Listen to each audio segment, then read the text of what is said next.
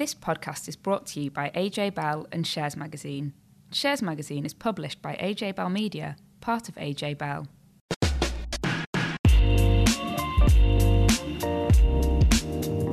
Hi, welcome back to Money and Markets, the first episode of the decade. I'm Laura from AJ Bell and I'm joined by Dan from Shares. Hello. So this week we're going to be talking about the big tech trends that you don't want to miss out on, how our spending habits have changed over the past decade, how retailers fared over Christmas or the first signs of that, and I'm going to be checking in on whether we all achieved our financial New Year's resolutions from last year.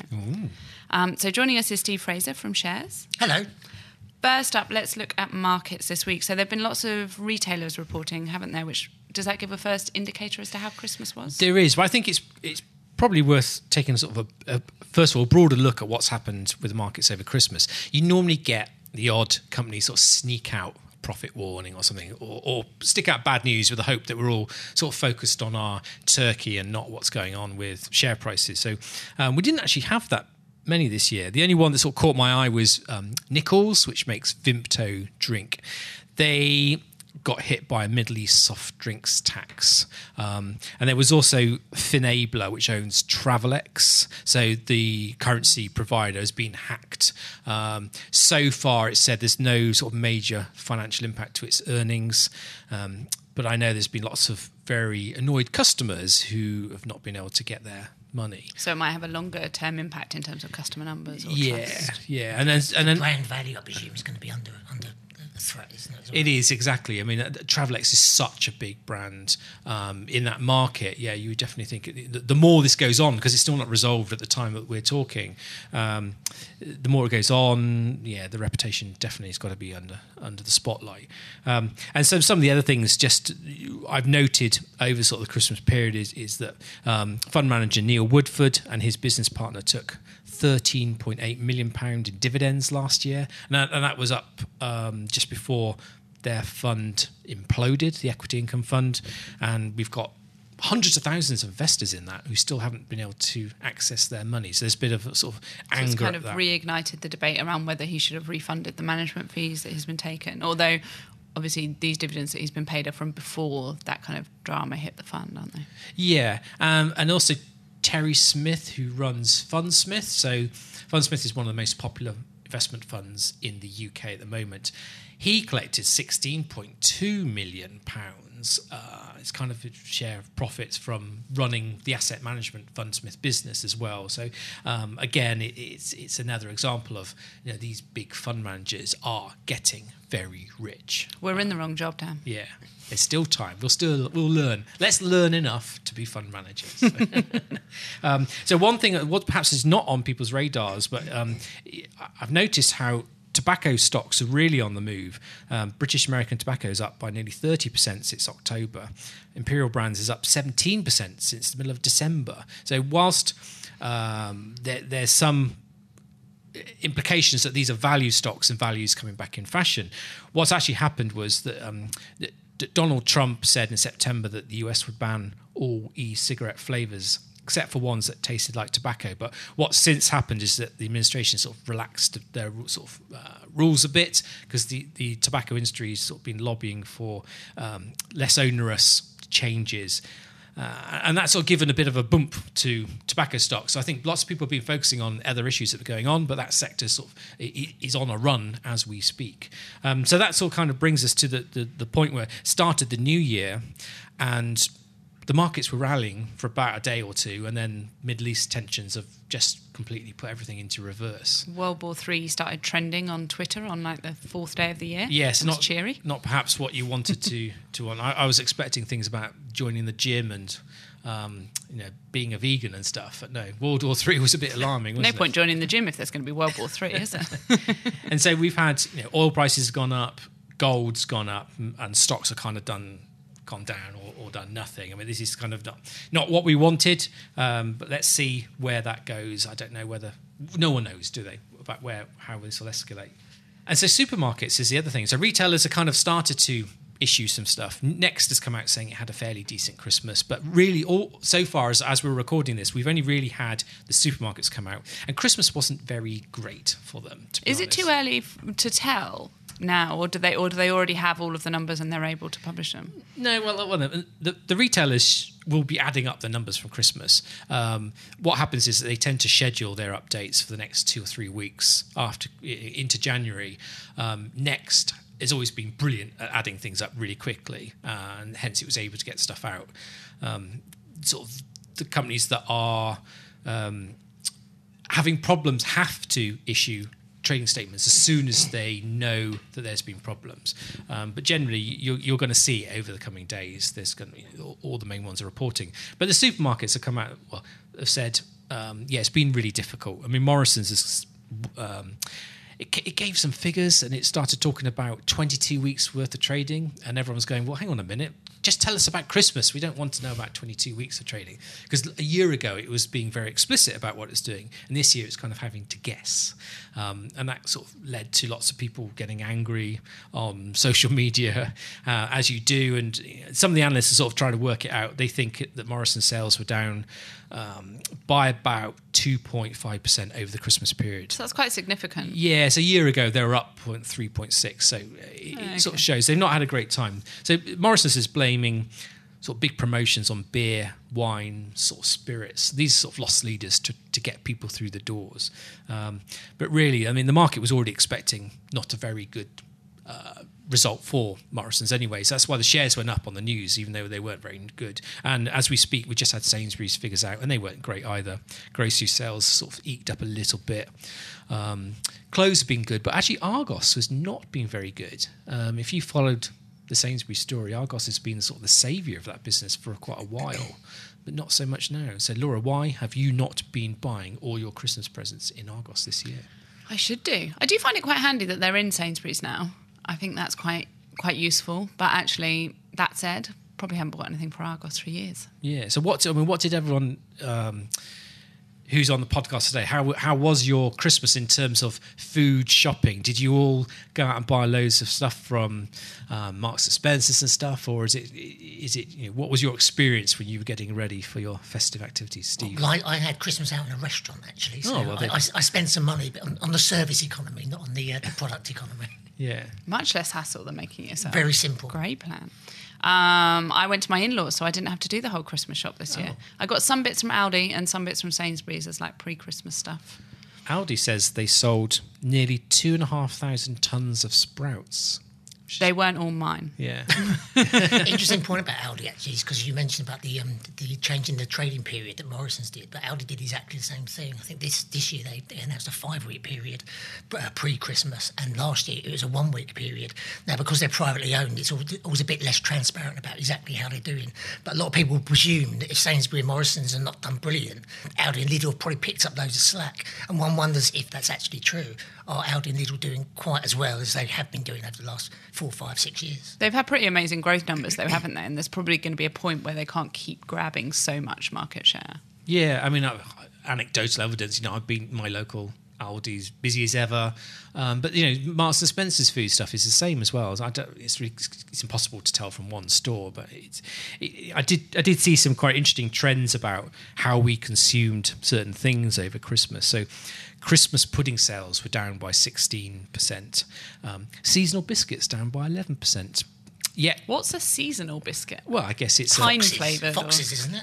I thought that was just Fox's biscuit. It's just a biscuit that's got chocolate on it and in the shape of a Christmas tree. Yeah. Okay. Yeah, the box has got some snow on it or something. So, but custard sales were up 28%. It's quite good, isn't it? So did anyone have custard? I didn't have any custard over Christmas. Yeah, my in-laws have custard with their Christmas pudding. Really? Yeah, I Is know. that a thing? Apparently. I had custard on my crumble. I didn't have a Christmas pudding. I had an apple and apricot crumble for my dessert. But You've done like included custard. Though, very non-traditional Christmas. It's been a bit left field. So. Well, I went out on New Year's Eve to go to cinema, and I thought I'd get something to eat just beforehand. And there's just nothing open at all. The only place that was open was Greggs, and we've just had Greggs issue their update saying yes, we've had a very good time, and actually they're giving £7 million to their staff, which is as a thank you for such a like a Christmas bonus. Yeah, so as an amazing year, which I thought was a really nice touch. And they're talking about vegan donuts now, as well as vegan steak bakes. So they did so well with the vegan sausage roll that I feel like every 6 months they're just going to roll out a new vegan product and hope that they make so much profit from it. I wonder how this plays into the kind of the health kick, though. I mean, sausage rolls, vegan or not, are not necessarily great healthy food. Donuts are not necessarily great healthy food. So I wonder if there'd be a bit of a pushback with some of this vegan trend in terms of what's healthy eating. Well, we're a week into January, though, so we've all ditched our resolutions and we're back on the donuts, right? So the technology sector was one of the best performers last year, but a good investor will always be one step ahead to spot the latest trends. So Steve, I know that you've been talking to some tech fund managers about what's exciting them. What have you learned? That this is a long-term game plan, certainly. But as one fund manager said to me, fundamentally, the tech sector is increasingly going to eat the profits of almost every other sector. And there were some really interesting stats I was given and charts I've looked at. And it shows over the last 8 to 10 years or so, if you look at operating profit progression outside of the tech space, there's been virtually no progression in operating profit. It's all come from from the technology space. So this tells you about how interlinked the technology area is to everyday life.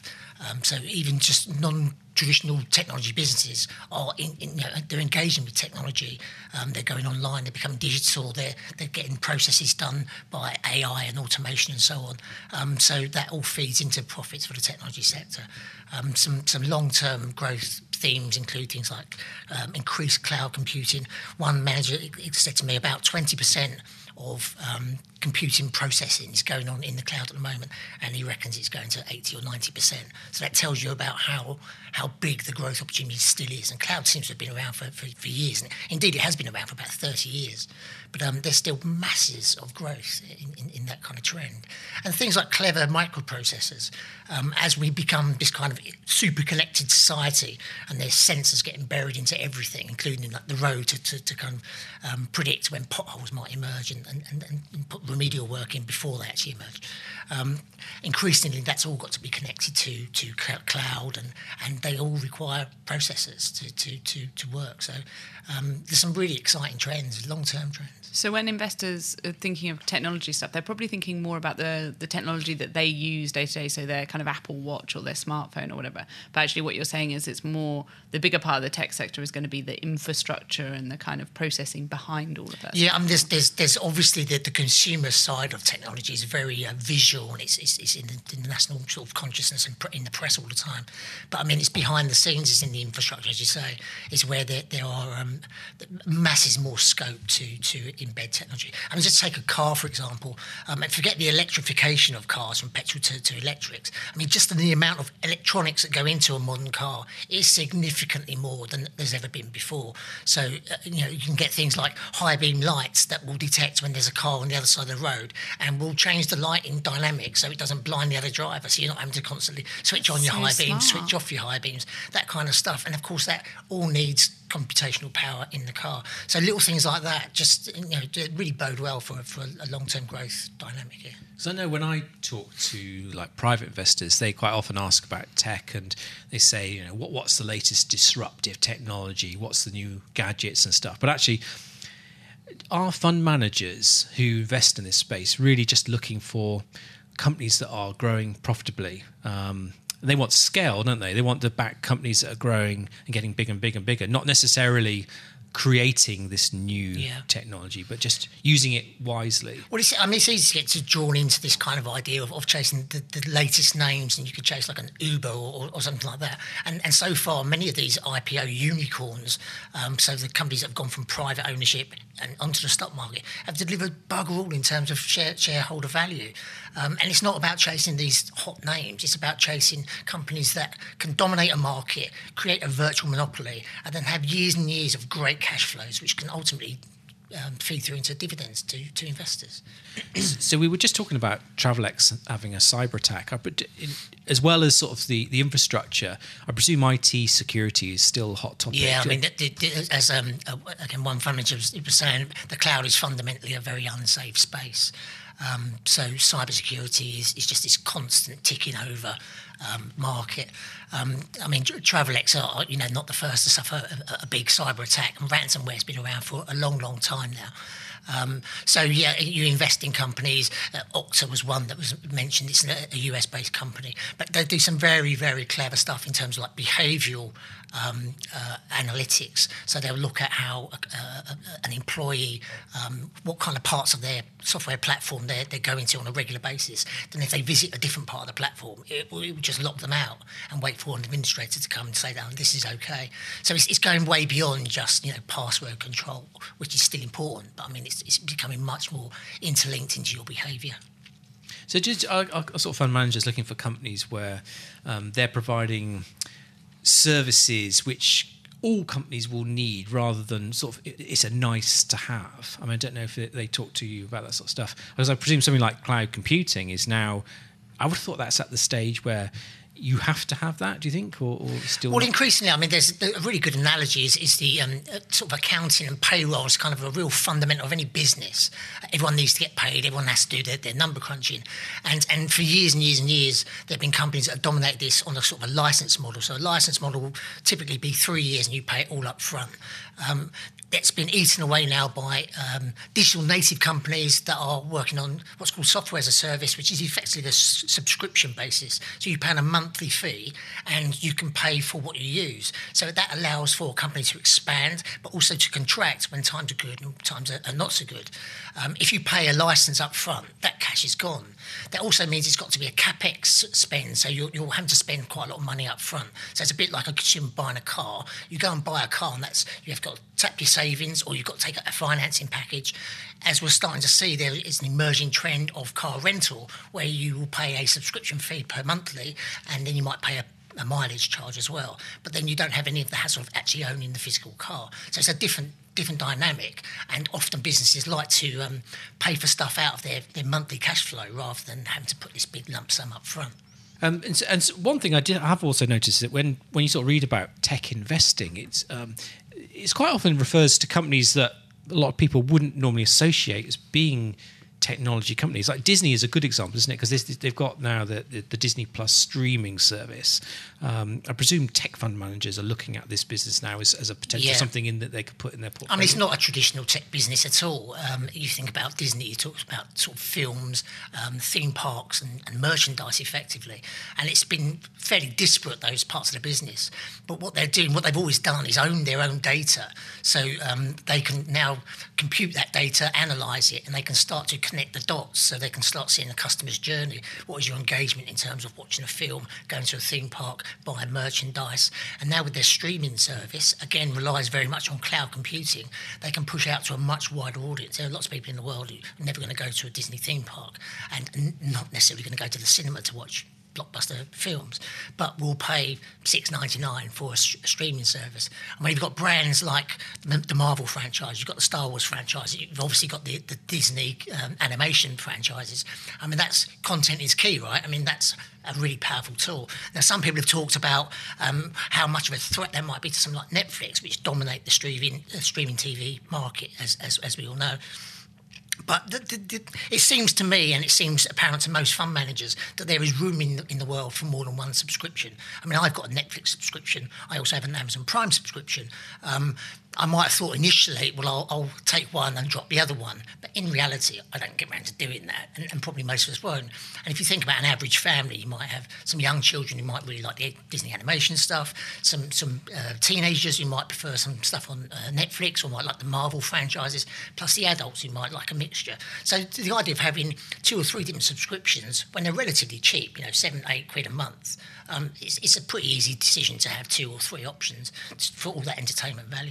So if you think back to the start of the last decade, we're all spending our money very differently on different things. So new government data now shows just how different our lives have become. So Laura, you've been looking at this, haven't you? What have you found? Yeah, so it's really interesting. So it's the data that the government uses to calculate inflation. So they have this kind of basket of goods, they call it, and they will put stuff into it and take stuff out as and when trends change. And they've kind of published the big changes that happened over the past decade. And it's so interesting, particularly with tech stuff, like Steve was just talking about, the consumer side of tech stuff, the differences. So in 2010, they got rid of disposable cameras. Can you remember the last time you used a disposable camera.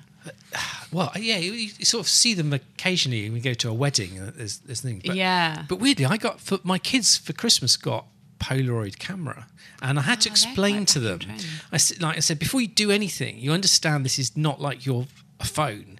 You go click, click, click, click, click. I said you've got these pieces of film. And They're actually quite expensive. yeah, and once they're gone, it's like that's it. You can't reuse them. And they're like, God, and they really did have to sort of get their heads around it. That's so interesting. But it's yeah. So I mean, Polaroid cameras do seem to be coming back. Whether it's a fad or not, I don't know. But I think it's a hipster trendy thing. Yeah. Your kids are obviously trendy. So anyway, they got rid of disposable cameras in 2010 due to the rise of digital cameras. So not even due to the rise of smartphones. And so smartphones were added for the first time in 2010, which feels quite late to me. And mobile apps as well, because more people were paying, whether it's just 99p or whatever, for mobile apps. Then tablet computers, so like iPads and things like that, were added in 2012. An interesting one, I thought, 2015. So fresh pizzas became more popular and frozen pizzas were out. wow. So this is like chilled stuff from the chilled cabinet, Yeah. rather than someone going to a deli counter and waiting for a man to Yeah, no. throw some dough in the air or something. I don't know where you shop. 2015, sat-navs were also ditched because everyone was just using their smartphone and Google Maps. And then in 2016, coffee pods were added, so that go into things like Nespresso machines or other coffee machines. Wow. And in 2017, gin was added because that was when the big gin trend started. See that again? You're saying it's like it seems that seems like it's been around for ages. Yeah, but years actually and years. Not 2017. that long Okay. ago. And that was also the year that non-dairy milk was added for the first time, so things like oat milk and soya milk, because of the rise in veganism. And then in 2018, smart speakers were added. And I thought this one was quite weird. Prices for soft play were added. So children's soft play centres. What? The entry costs for them were added in 2018. So they obviously became a much bigger thing then. That does surprise me. Yeah, I know. And so I presume that you still got Terry's Chocolate Orange and VHS tapes and stuff. They're all still in there, aren't they? Yeah, so interestingly, actually, they also published info. So how many households do you think still own a DVD or a Blu-ray player across the UK? Whoa, that's a I'd good. say quite high. I thought it's quite a high percentage, 60, 70%. Okay. Yeah, well, I know that if you go to a charity shop, you can get amazing bargains on DVDs, which would suggest collections are being reduced in the household. But I would have thought Love people. how scientific you're going. Yes, but I still think people got the players though. It's not like they're getting rid of Even if them. they don't use them, they often sit in the front room. For See, I ages, don't have they? one anymore. And I got rid of all my DVDs. You're too modern. It's often said of me. Is that when you joined the Amateur Dramatic Society instead? to create your own... Create my own entertainment. Immersive experience. Plug into YouTube now. So the answer is 57%. It was higher than I thought, but I think I'm coming Yeah. from a point where I don't have one, so I thought it would be lower. So I was quite on the ball then, my 60, 70%. You were. Yeah, that's- What about smart speakers? How many households do you think have smart oh, speakers? still quite low, I would have thought. So this is your Alexa. So like sort of Alexa stuff. or Yeah. Google Home stuff. 22. Well, yeah, I'd go for 5%. Steve, you're on fire. It's 20%. There you go. There Wow, you go. that is... And what about e-readers? So like Kindles, basically. I'm sure there's other brands available. I think Quite high again. 40%. 55. Yeah, I was surprised by this. Only 25%. Really? Yeah, and I feel like that's something that's actually spanned quite a few generations now. So I was surprised it wasn't higher. Yeah, okay. I wonder what's your predictions for adding this year then? What will we see? What's the new trend in alcohol? I feel like alcohol goes in and out of trends. Gin's days surely got to be numbered. There's going to be something. The craft beer thing surely has to get booted out, doesn't it? Yeah. I mean, it seems Yeah, very that's old hat. true. Espresso martinis. I don't know. Yes. We should come up with our own personal basket of goods. That would definitely be in mine. And so then finally, this time last year, Dan, I'm sure you'll have forgotten about this, but we set our financial resolutions for the year. No, I do and remember. I said at the time that I was going to hold you to account, and I'm back here 12 months later. So Tom Selby was our guest last year, and I've decided that he doesn't get away with it just because he's not here. So I checked in with him. He had 2 resolutions, and he says he's broadly achieved them. So one of them was to set up an investment account with his partner, which he says he's done. And the other one was to spend less on lunch, which he says he thinks he's done, but says it's quite hard to measure. So Dan, yours was building up a larger emergency cash pot. I am very pleased to announce. Oh, you look so smug right now. I've done it. Yeah, it was on my mind all the year, and I do remember the episode when we recorded that. And yes, I've made an effort, and it's gone up by 2 pence or a bit more. Yeah. No, So it's I have. I've thought about that one a lot. So, how about what was your one? Mine was to consolidate all my pension pots into my SIP, which I would say I'm like 75% of the way there. I've moved 2 over. I've still got 1 more to go that I can't quite track down, and lost some enthusiasm to do it partway through. So I probably need to finish that off this year. And what's your New Year's resolution? Good question. One other one that I did last year that wasn't even my intention, but on that same episode we talked about cashback sites, and I've used them way more this year. And I mean, it hasn't made me loads of money, but I think I probably made about 200 quid on That's them. good. Which is better than nothing. Yeah. But my one for this year, what would that be? I want to set up regular investing on my investment account so that I'm not quite so sporadic. Yeah. So that I have a monthly amount going in each month. And I want to switch my current account. As we know, I have a bank account with almost every provider, but I've got a current account that I have had for ages, and it's not really doing much for me. And you can get quite a lot of money from switching now, so I'm going to do that. Get free piggy bank somewhere, I'm sure. If you I think you can get more than that. You can get £100 if you switch. That's going back to the 1980s with Barclays, isn't it? Did you have the whole family? What's your resolution for this year, then? Your financial one? I've got 2. Oh, okay. Yeah. So one is to overpay my mortgage. About 2 or 3 years ago, I did call up my mortgage provider and ask them how you do it. And I wrote it down on a bit of paper, which still sits in my bag, but it's crumpled to the extent I cannot read it. This is really lazy, isn't it? I'm a financial journalist, but I don't know how to overpay my mortgage. So I'm going to go and call them back up and ask them how to do that. The other one is my daughter is started at secondary school, and one of the first things that the school gave us, not the curriculum, was this list of future expenses to do with educational trips and stuff, and it was quite an eye-opener. So I've decided I'm going to be very proactive and start saving well in advance for this. So, but I'd just been shoving some money in the back of a drawer, and I figure I need to do this a bit better, so I might actually open a new bank account specifically for that. So we'll see. It might be worth embracing one of the new startup online banks.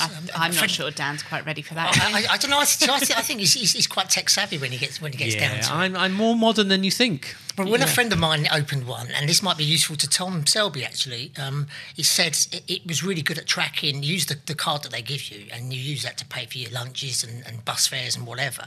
And then of course it will give you a breakdown, so you can track things like, am I spending more or less on lunch over a period of time? So some of these, Starling or one of those kind of banks might be useful. Yeah. Way of doing that. What about you then, Steve? Have you thought of any? Well, I considered a couple of options, and the first one was to get rid of the massive bucket of copper coins in my kitchen, which has been there for years and years. And I keep meaning to go to one of these supermarket change places and machines and lob it all in, because there must be a good 50, 60 quid in there. But I decided, no, that's not ambitious enough. So then I thought, well, I can declutter my house a little bit and sell some stuff on eBay or Shpock or something, on these kind of sites. A couple of friends do this. But then I realised that actually all the clutter in my house is not my own, but my missus. So I figured she'd probably take umbrage at me just flogging loads of her gear. Well, maybe she wouldn't notice. It'd be an interesting question to experiment, but a painful one if it goes the wrong way.